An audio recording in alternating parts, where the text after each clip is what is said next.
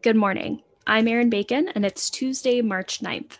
This is CQ Roll Call's morning audio briefing, and here are 3 things you need to know to start your day. House leaders plan to bring the coronavirus relief bill up for a vote once it arrives from the Senate.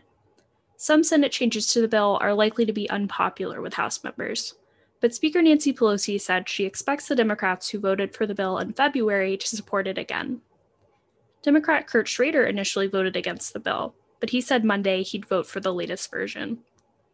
Next, a congressional task force recommends boosting the powers of the Capitol Police Chief in times of emergency.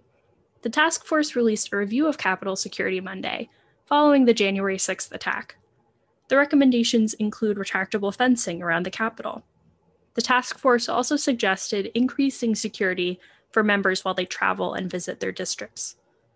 And finally, House Democrats abruptly pulled 13 bills from the floor Monday. The chamber planned to vote on the legislation under suspension of the rules.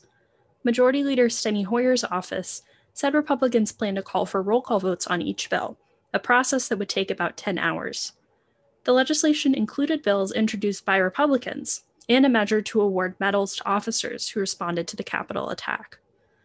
Check CQ.com throughout the day for developing policy news. And for all of us in the CQ Roll Call newsroom, I'm Erin Bacon. Thanks for listening.